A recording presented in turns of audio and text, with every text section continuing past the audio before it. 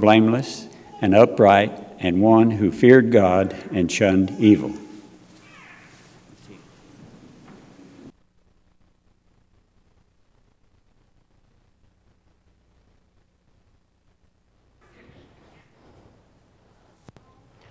Good evening.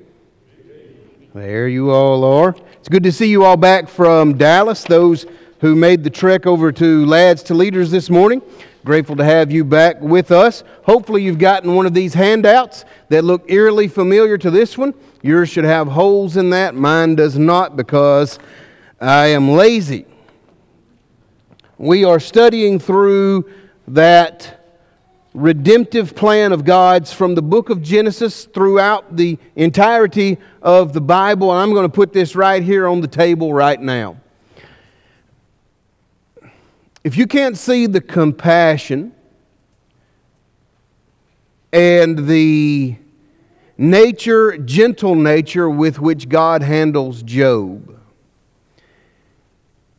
and the redeeming qualities of God found in the book of Job, I'll be real honest with you, I can't help you. This book drips with the Savior's blood. I told my wife before I walked up here, I could spend the next 40 minutes on verse 1.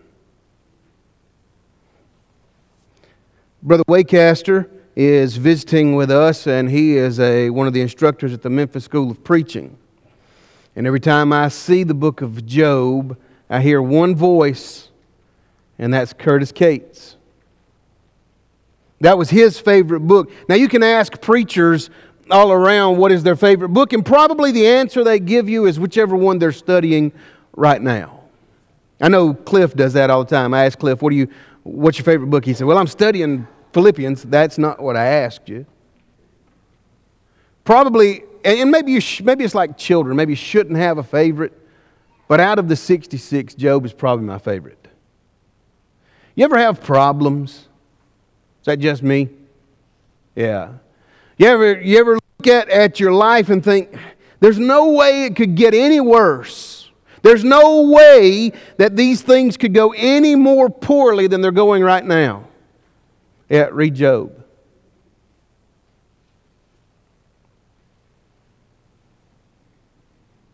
What a case study for us. What a wonderful book God has left us. Somewhere between chapter number 12 and chapter number 13 of the book of Genesis is about where Job was written. The first written book of the Bible. This is it, ladies and gentlemen. This is literally where it begins. It doesn't, as we would say back home, it doesn't get any itter than this. So I hope you are ready. We're going to take our time tonight. You can notice all of those facts about Job later on, because as I look at it, I just figure this, it's just eating into my time. We're going to look at 4 key passages found within the book of Job that I hope you've seen 100 times, and I hope this is simply just a reminder for you as we look at Jesus the Christ as He's found in the book of Job. Let's start with Him. When you look at the book of Job, Job is a man who in verse 1 seemingly has everything together. Really, verse 2, 3, and 4 shows us all of the things that he has, all those things that he has been blessed with by God. And then through a series of events in chapter number 1, those things strategically and one by one are taken away from him, having the next servant come up and something else is wiped out. You remember how it goes? While he's being told of this, yet another man comes up and says, now everything on this field is gone. All of your children gone. In the first 2 or 3 verses, Job has everything together. He is well put together. He is the model by which people should look and say, I want to be like him, even as he follows God. But when you begin about verse number 10 of chapter 1 and then move through the next 41 31 chapters, do you still think that? You still think this is the guy I want to be like? The guy who can't sleep, the one who tosses and turns all night because he can't get comfortable, because he has terrible sores all over his body from the top of his head to the very bottom of his feet? You want to be the one who hasn't eaten, the one whose wife looks at him and says, "You're a mess. You look terrible." You call this integrity, Job? Why don't you just curse God and die? We look at that portion of Job's life and we say, whew, I don't want to be like that. But I'll pick it back up in 42 when those blessings begin to roll again, brethren. You remember the old show from the 80s, The Facts of Life? Remember that theme song? You take the good, you take the bad, you take them all. And then you've had the facts of life. You can't get those blessings from 42 without going through those 40 chapters. Here we see this man. Will he always suffer? Is he always going to be here? Is there never a point in time where God will say, enough? That's enough for Job. And Job's only question really throughout the book is this: why are all these things happening? Do I deserve them? Well, I may not think so, but I may be wrong. Why? Why are all these things happening to me? Turn over to the book of Job chapter 9 as we begin to look at Jesus the Christ, who's found in the book of Job. He's mentioned in passing a few times. And the first time he's mentioned is Job chapter 9. Let's begin reading about verse number 32. For he's not a man as I am, though I should answer him, and we should come together in judgment. Neither is there any daemon betwixt us, that he might lay his hand upon both of us. Let him take his rod away from me, and let not his fear terrify me. Then would I speak and not fear him. But it is not so with me. The word I want you to focus in on, verse number 33, is the word daysman. You have an anglicized version of that word there. It literally means a defender of rules, a right speaker, one who has the ability to stand up for someone else. We generally give this guy a hard time. And you say, when do we ever generally give this guy a hard time? Well, let me tell you how we generally give this guy a hard time. If you sit where I sit some Saturdays, you'll hear this. That was a terrible call, Blue. She was obviously out by 3 steps. Everybody could see that. While I'm sitting way up in the stands. And he's standing right there by the base. This daysman, this defender of the rules, is literally one you and I would know of as an umpire.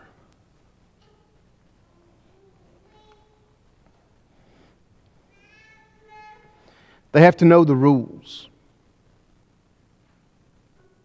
Those men have to take a test, and women have to take a test, have to know those rules, and then have many hours of practical application to where they can apply the rules that they know in that little rule book so that the game will go through smoothly, so that everyone can play the same game, so that everyone has the same fighting chance.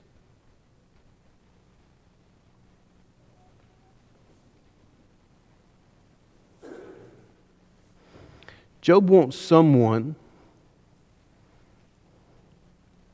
to stand before God and discuss the rules.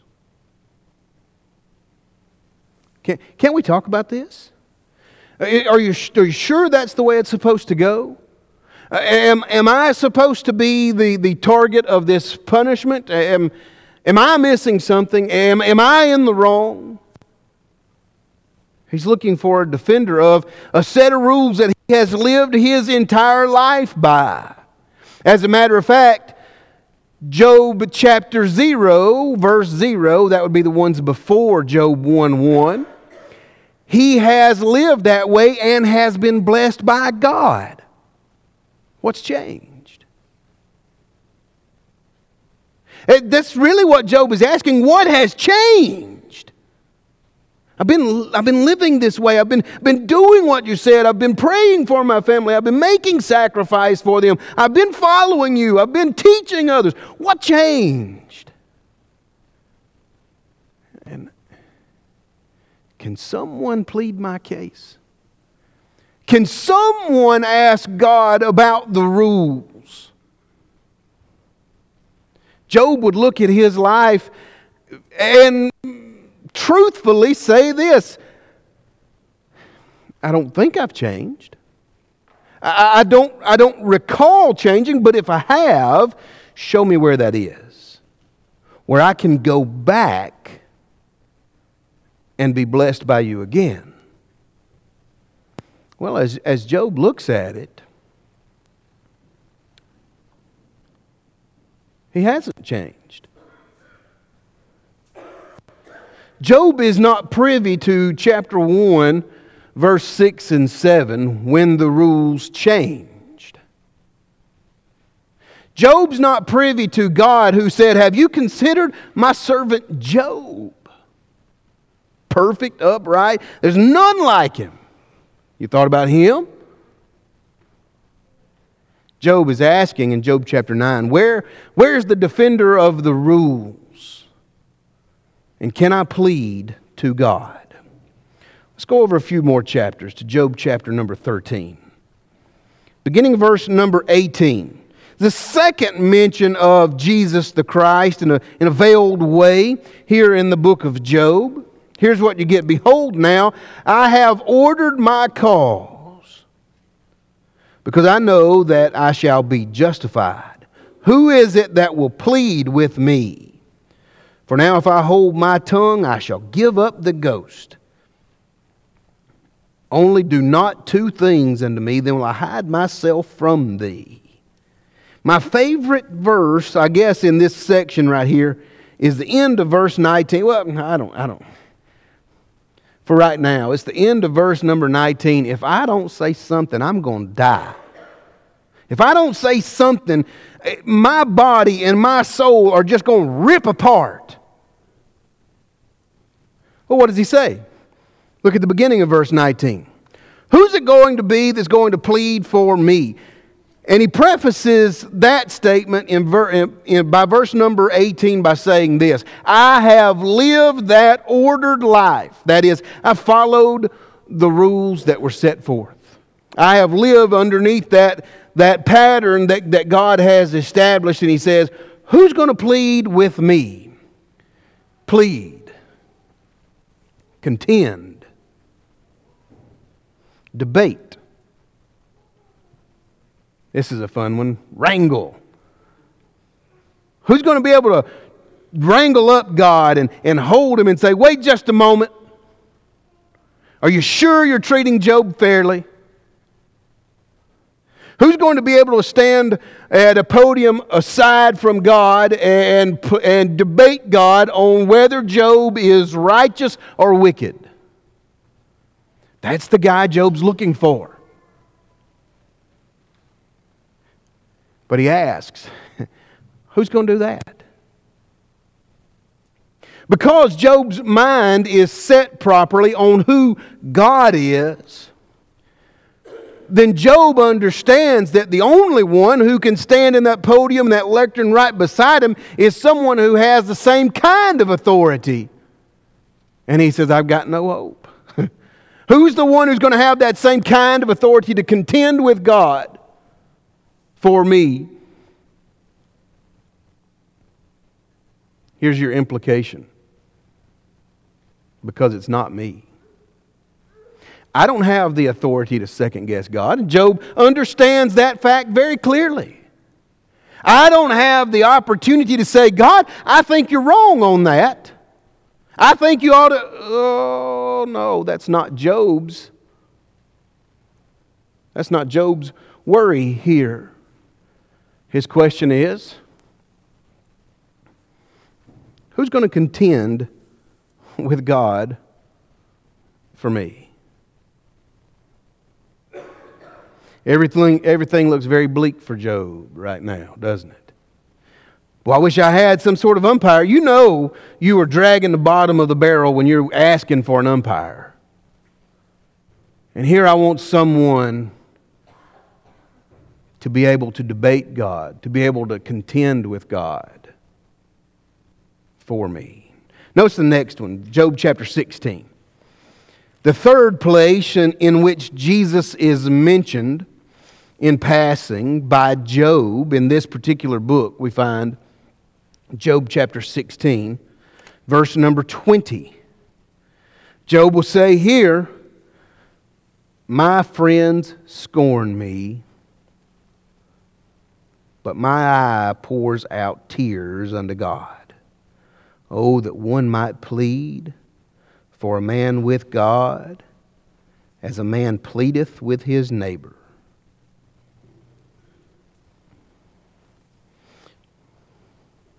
Job makes mention of his friends.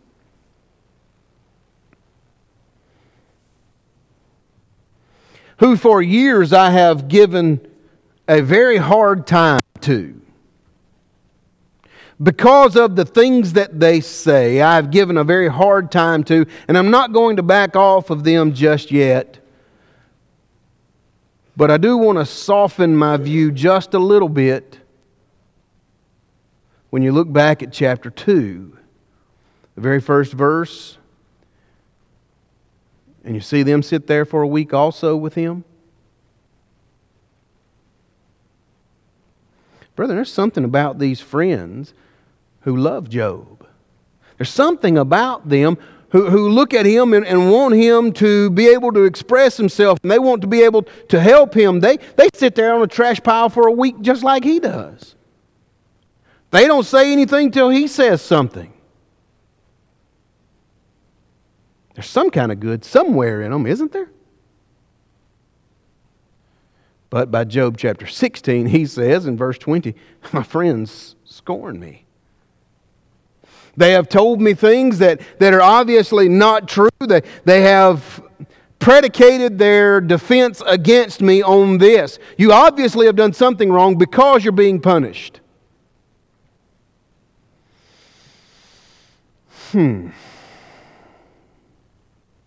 Sounds about right, doesn't it? Think for a moment in just your logical mind here as you walk through your day. Somebody's being punished. They must have done something wrong, right? Would anyone like to fill the pulpit here and explain Jesus then?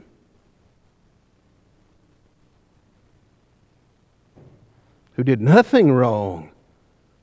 And the entirety of the guilt of mankind was laid upon his shoulders. He was the sacrifice. Just because something bad happens does not necessarily mean the other person had it coming. And here he says, my friends scorn me, and my eyes have poured out tears unto God. You ever cried until you're dry? You don't have anything else to cry. You're just done. It's where Job is. He's found himself all cried out, and he says once again, oh, that one might plead for a man with God. As he would plead with his neighbor, as he would contend or debate or wrangle with his neighbor. You know, I read that particular passage and there's a scene that pops into my mind. And you guys will never know it unless you've Googled this. How many of you remember, what is the name of that show? Had Tim Allen on it. You remember he had the neighbor, Home Improvement, there, thank you, gold star for you. Had the neighbor, we never saw him except for this much of him, Wilson behind the fence. They would always stand there and talk, and within 30 minutes they would work out the world's problems. That's what Job's looking for. Can I get someone to debate maybe across the fence for me? Someone who understands God like a neighbor. Somebody who can go over to God and say, look, this life's tough. Being a human is tough. The relentless temptation that falls on mankind day after day after day, when all they really want to do for that group is to follow you. Hey, that's tough. Trust me, I've been there. That's the one he's looking for. He's looking for the one who can explain his case to God like a neighbor. The one who has the authority to speak to God. The one who understands why the rules have changed. Who's he looking for? He's looking for a man that's not going to come onto this earth some 3,000, 3,500 years after this.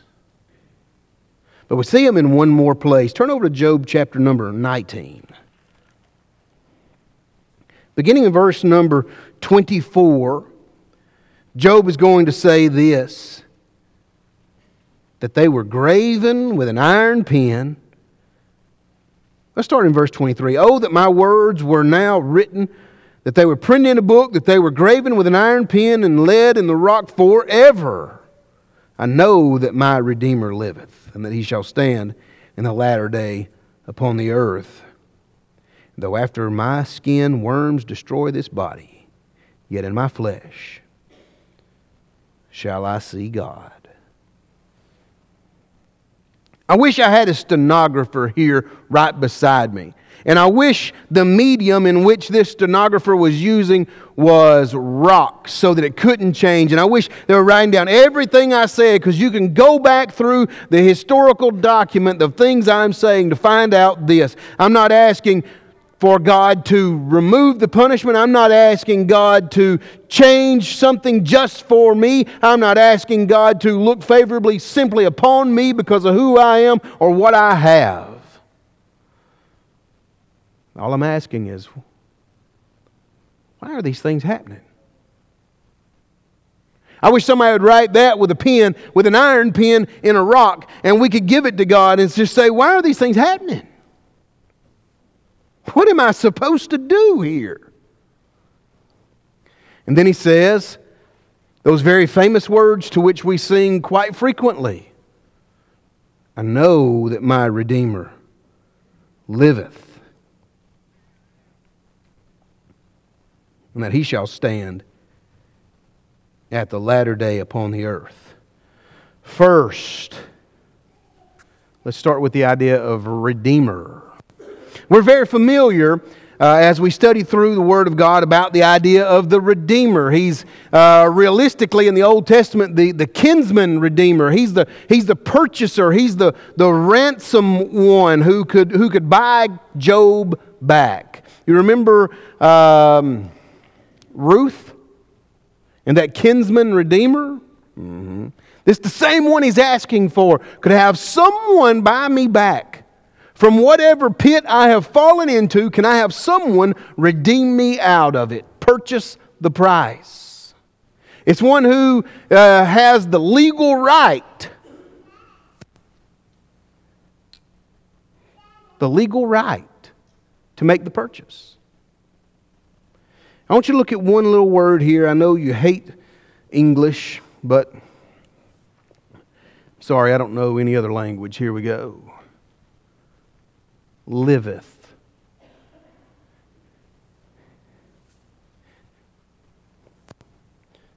Am I the only? And if I am, that's okay. Am I the only one here with a old King James Version opened up? Anybody else? Okay. Few of us, okay.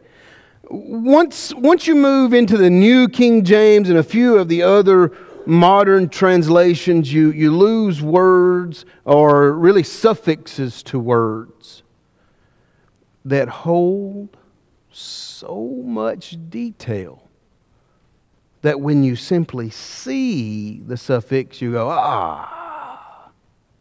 got it. Liveth is that word. How many of you who don't have the old King James has lives? Anybody? Yeah. Mm-hmm. That's a good word. That's a good translation. It's not the best. But in the year 2022, is that where we are? Okay. We don't use the ETH very much. We don't use it in Hot Springs hardly ever, do you? Holdeth the door for me. Anybody ever do that while they're going into Walmart? No. When you see the ETH, let it resonate with you that idea there is an ongoing process. Is he living when Job is speaking? Yes.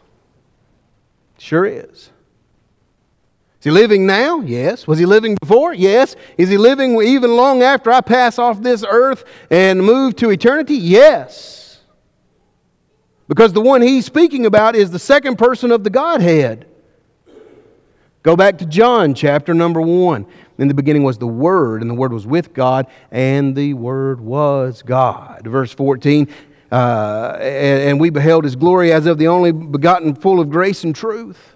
That one who put on that cloak of flesh, who came to this earth, who put down that, for a temporary point in time, put down being eternal, became mortal. That one is the one he says, I know that my Redeemer lives now and will continue to live. And then he goes on to say, and that he will stand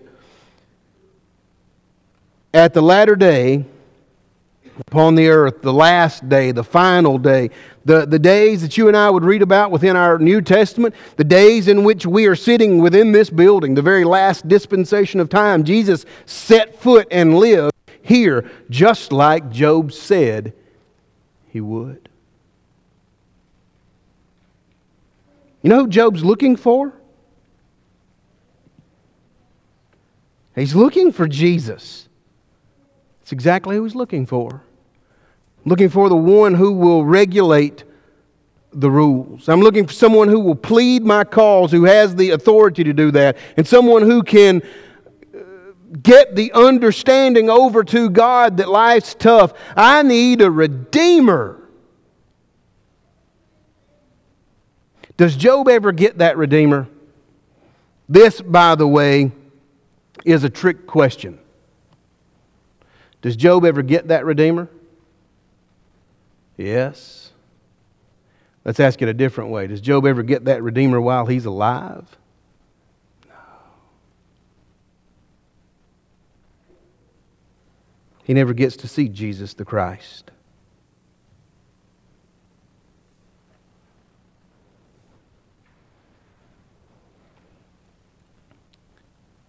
As Job looks at his life and thinks, can it get any worse? What else has to happen? What he understands is this. I'm not going to make it out of here without God. I'm not going to make it out of here without God smiling favorably on me. I'm not going to make it out of here without God's blessing. And while he may never see the Christ in a human form, not only does Christ plead the rules for him, umpire the rules, not only does he plead the case, he is what 1 John chapter 2 would call the propitiation, the sin sacrifice.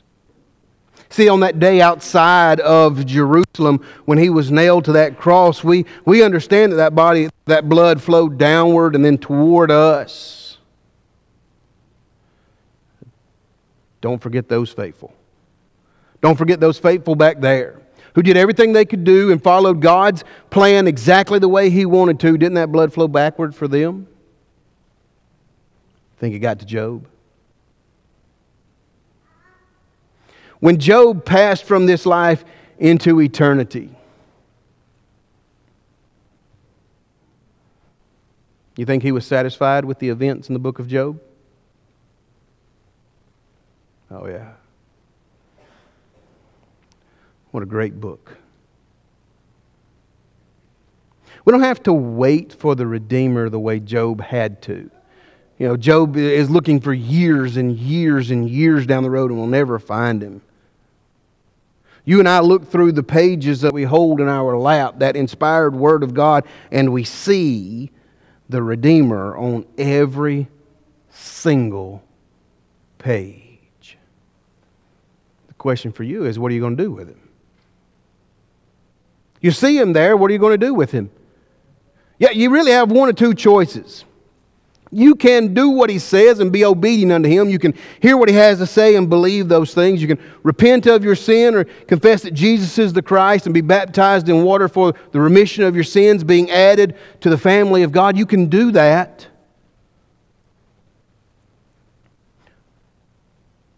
Or you can close your book and say, that's a pretty good show for $1. What are you going to do? With the one that Job was looking for years, what are you going to do with him? Have you put him on in baptism? If not, you need to. Today. You need to today. Today is the day of salvation. It might be the fact that you already have, but that you're not exactly living the way God says to. Come back home. Don't spend the rest of your life out there in a hog pen. Come back home. To a family that misses you and to a God that loves you, who's waiting right now. Come while we stand and sing for your encouragement.